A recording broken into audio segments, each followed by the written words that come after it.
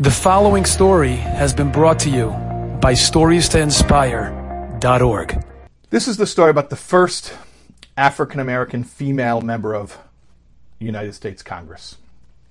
She was elected to represent the 12th District, which included her own neighborhood of Crown Heights, Shirley Chisholm.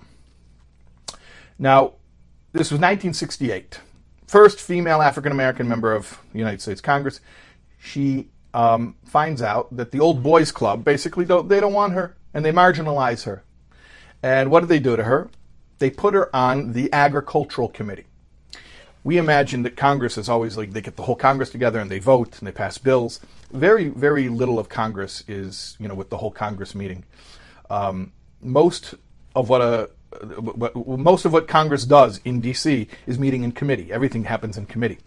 So they took this woman from Brooklyn, from inner city Brooklyn, where the most agriculture you might see is a weed growing up from the crack in a sidewalk, and they put her on the Agricultural Committee to laugh at her, to mock her, to marginalize her, to make her ineffective.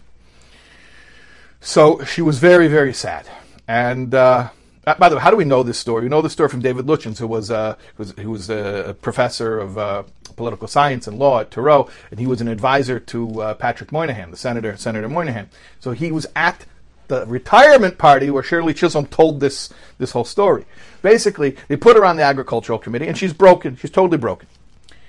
So she gets a call. Lubavitcher Rebbe would like to see you. Now, she lived like a block from the Rebbe, but she's getting a call now from the Secretariat. The Lubavitcher Rebbe would like to see you. It's interesting. She had come to the Rebbe before to get the Rebbe's endorsement. The Rebbe says, no, he doesn't endorse political candidates. But now the Rebbe's calling her. The Rebbe would like to see you. Maybe the Rebbe knew she needed encouragement. Whatever it was, we can't guess the behind the scenes, but I can tell you exactly what happened, according to Shirley Chisholm herself. She comes to the Rebbe and she starts to bare her soul.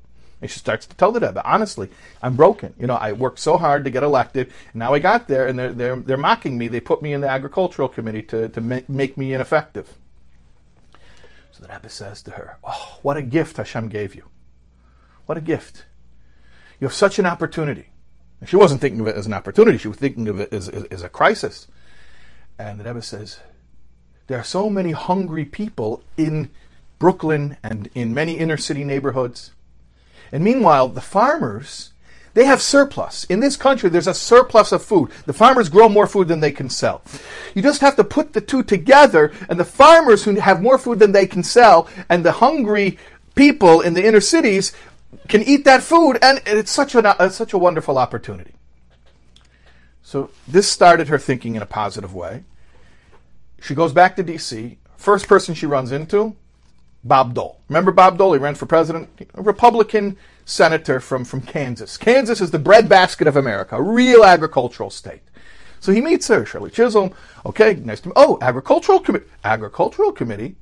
So he starts to tell her, my constituents are all farmers, and they have way more food than they can sell, and we can't move the food fast enough so that they can actually make a living.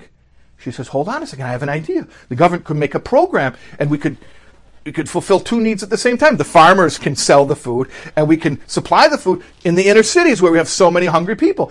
And from that, WIC, the WIC program, was invented, the Women, Infant, Children program that provides nutritional supplements to families with mothers and with small children. So as I mentioned, Shirley Chisholm spoke about this at her retirement party. And she said, what makes this all possible? If I accomplished anything in my career, it's because a rabbi in Crown Heights had vision. Okay, so go figure, the first female African-American member of Congress, and she was ready to give up, she was defeated, and who pushed her to greatness, and who actually got this whole program launched, the Rebbe's advice and encouragement. So, when a rabbi has a yortzeit, or when a rabbi passes away, and people say eulogies, and they talk about the rabbi's greatness, what do they normally speak about? What do they usually say? They say that he was so holy, or he learned so much Torah, or talk about that he did mitzvahs in such a meticulous way. They speak about what he achieved. But there's another way of understanding a purpose in life, and that is not what you achieve, but what you facilitate in others and help them to achieve. That the greatest way of spending your life is to help others live theirs. The greatest mission that a person could have is to help others accomplish theirs. I would like to encourage once again all of you to go onto that website, stories2inspire.org. You will be inspired by the great stories that are right there for all of us.